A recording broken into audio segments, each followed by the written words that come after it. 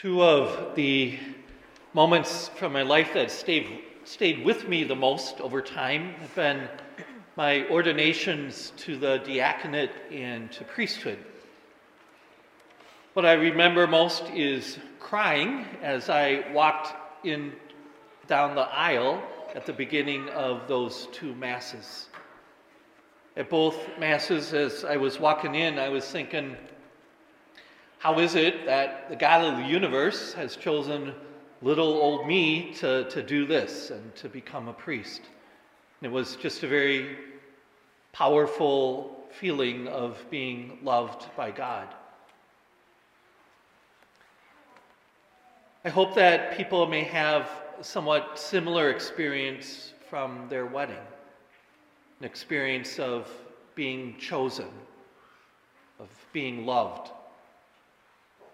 That kind of experience is how God loves each one of us.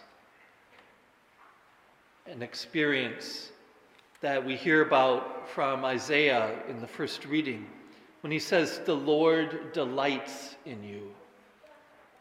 As a bridegroom rejoices in his bride, so shall your God rejoice in you. God loves us so very much. God loves us more than anyone else possibly could. And we need to know that, because if we know that love, if we're able to receive that love, then we're going to stop looking to other people and other things to try to fill that part of all of our hearts that's always looking to be loved. Sometimes we can get into some bad places when we feel alone or hurt or unloved. God simply wants to be there to help us receive his love, to fill that place in our hearts.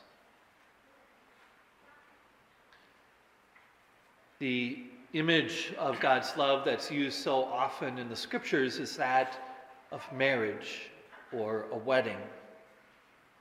A strong marriage is the relationship on earth that is the best example in giving a glimpse into who God is.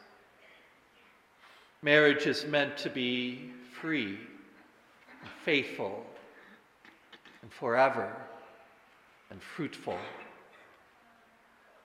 And that's how God loves us. God loves us freely. And God loves us regardless of whether we respond to that love. God loves us faithfully and forever. God's love is fruitful. We are changed by that love. New life comes from it. That's what marriage is meant to be. And that's who God is. God the Father and God the Son love each other so much that their love cannot be contained.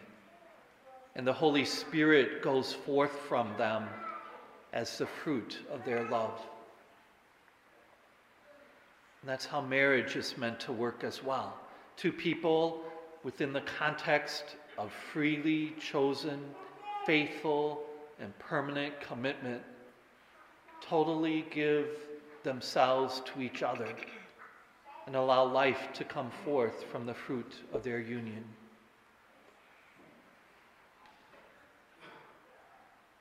I fall short in what a priest is meant to be.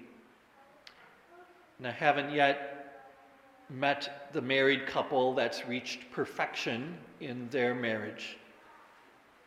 Many people have experienced broken marriages. Others among us have never married.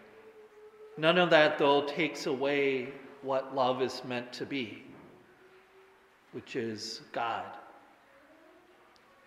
If we truly knew how much God loves us, if we're truly able to receive that love and live in that love, then we would be changed.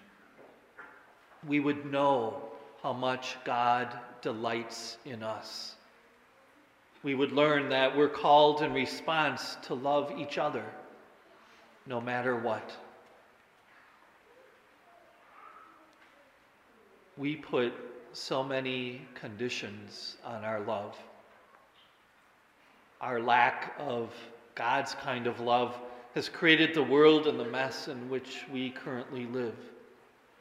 Right now, we find it hard to even talk to people. God wants us to know his love so that we can live differently, so that we can build each other up rather than tear each other down, so that we can love simply for the sake of loving, not based on what the other person thinks or does. It's no accident that Jesus' first miracle happened at a wedding in Cana of Galilee. God's love is seen most clearly in those moments when we love purely, most ideally, most focused on the good of the other person. Whether we are married or widowed, divorced or single, a sister or a priest, God wants us to know his love. And once we know that love, we're going to want to share that love by loving others. That's the heart of our faith. That's what we need right now. We need to know that God delights in us, that God loves us so deeply, that God so much wants us to receive that love so that we can figure out how to love each other.